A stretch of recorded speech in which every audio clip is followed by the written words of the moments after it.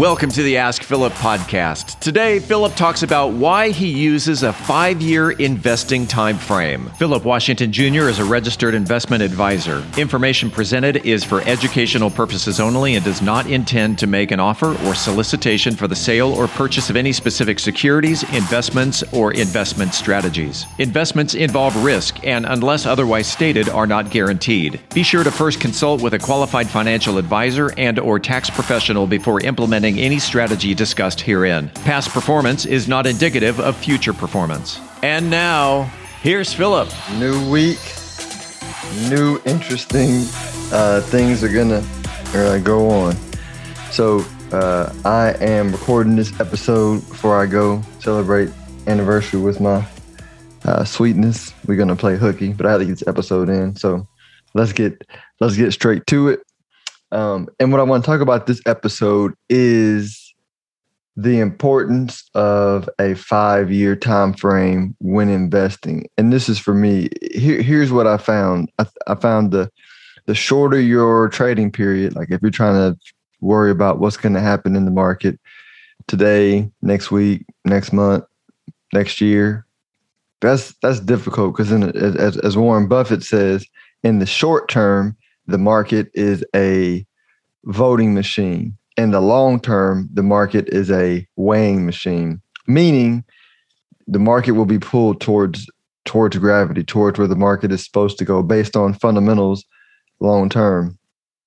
And as I mentioned, previously before, and I'm connecting the dots on things that I might just say, but not give a lot of context behind, when you move into a new world where the network is the new value, meaning before, right, for the last 30, 40 years, you would, the companies that grew the most were actually the ones with the network, but we didn't pay attention to it. The Googles, the Apples, the Facebooks, the Netflix. But let's say pre-2000, the way you grew was debt, right? China became China, taking on lots of debt. America became America, because we just ran up a credit card bill from the 70s on. We stopped being backed by gold.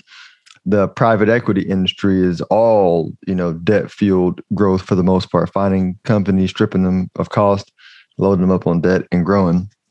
And so we had a debt-based growth economy for a long time, pre-2000. And pre-2000 entered the age of the network being the new debt. So as we go internet, companies that have a strong network, and network, you can call a network a platform, but basically, you get a lot of buyers and sellers on your platform, and really, you create the platform. Facebook doesn't create anything. They just connect people with advertisers. Google, same thing. Amazon, buyers and sellers. Uber, drivers and riders. And so we're in the network era. And so in addition to thinking about which company is going to make money, what you want to think about is, which company is going to build the strongest network in an area where we want to be. We want to be networked. And so that becomes a fundamental idea in building your investment thesis. And you want to think 5 years, right? Because once the network is built and strong and has momentum, it's hard to shake. And so these are questions that I ask myself. Where do I think things are going? Where are the trends going, and where they're going to be 5 years from now? What assets are likely to do well in that trend? And when I'm saying assets, so if I'm thinking about stocks, I'm thinking about what individual companies. And then from a crypto standpoint, I'm thinking about, okay, will crypto assets do better? Is that Bitcoin? Is that ETH? Will commodities do well? Will bonds do well? So you want to think through that. What are the expected returns of each asset class relative to each other? And then how big of a bet do I want to take? So if you want to, participate but play conservatively, you can buy ETFs. Those are low-cost ways to buy a basket of ideas, not super concentrated, and it's volatile, but it's a way to take a bet. Or you can buy the individual stocks if you're looking at stocks, right? And or next level of stocks and crypto, right? Which is because crypto is a lot more volatile than stocks.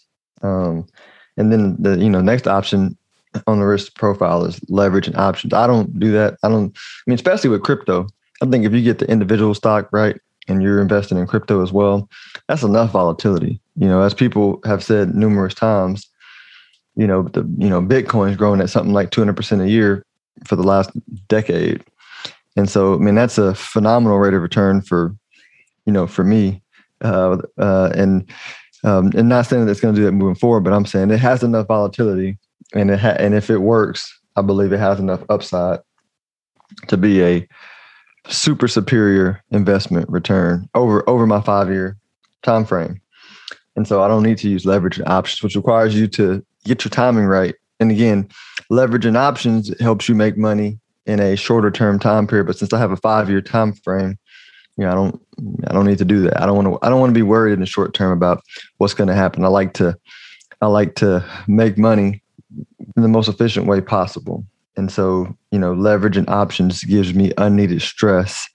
It makes me have to think super short term versus as everything's going on now, even crypto over the weekend, as it was crashing and going crazy. Like, I'm cool. Like, I'm in some chat groups, and I have friends who were nervous and scared and figuring out the short term. I'm like, listen, I don't care about what's happening right now, this week, next week. It's interesting. It's fun, right? I love going on Twitter and seeing the debates and seeing people freak out and seeing everything. But I did the work on the front end. I built the portfolio based on ideas of the world, my world vision 5 years from now, and I looked at high probability bets. So I don't, one thing I talk about too is I don't like to guess. I don't want to say, hey, I think this is going to be the next new deal. I want to be there early. I don't think you have to do that. I think all you got to do is find out what's the winner, what's better, what's way better than the next closest competitor.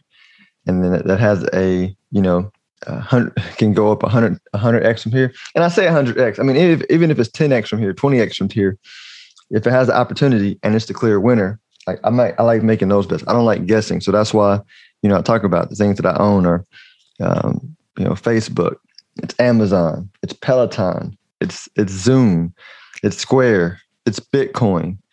It's things that have clearly won. I also have a small position in this Grayscale market cap weighted crypto fund. So it basically says, hey, because for me, the crypto industry is also here to stay.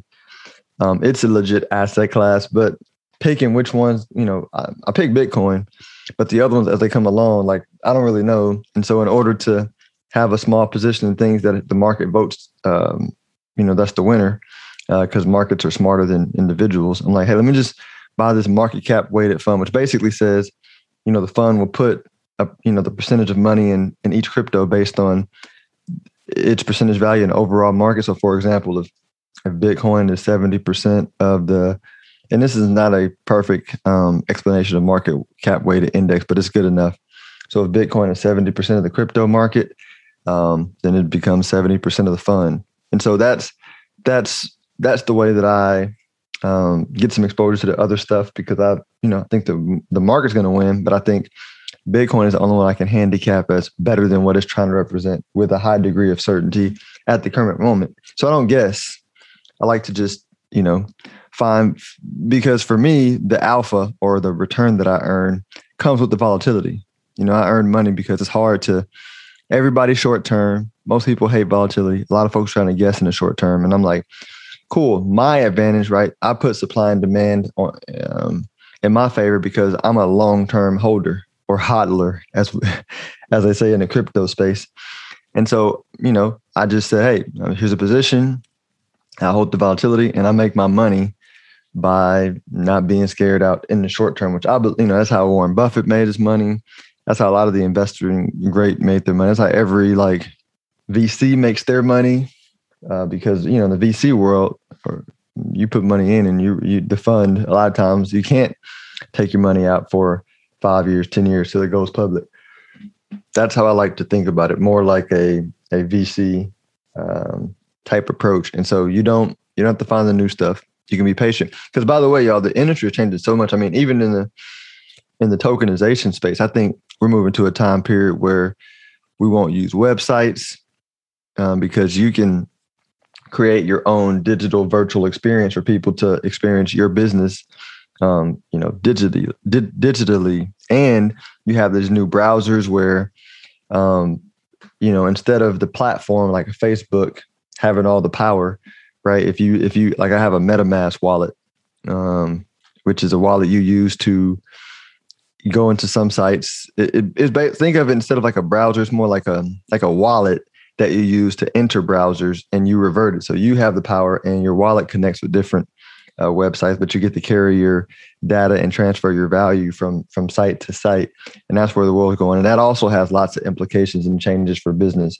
I think that one of the things that's going to happen too in businesses is every business, like for me, I'm a podcaster. There'll be a time probably relatively soon where I need to create an NFT for each episode, or an NFT for each blog post that I write for future rights and values in the future. So there's a lot of things that are changing, and it's changing very fast. And so you want to pay attention to it from an execution business standpoint. But from an investing standpoint, I just pay attention. I watch it. I understand what's going on. And then I wait until there's a clear winner and it's better than the next closest competitor. And, preferably there's been a mania and a market run up and it crashes 90%. And then I could, buy the winner and just wait and endure the volatility. And so that's a formula that literally, like, it's a boring playbook, but I feel like when I'm writing my memoirs 30 years from now, I'm just going to say, yeah, I just did this. This is what I did over and over and over again. Go listen to my old podcast when I was, 36, 37 years old. I just said the same thing over and over again. And I believe it's true. So y'all enjoy your day. I'm about to go have fun with my life and enjoy this anniversary that we've been blessed to have. Talk to you tomorrow.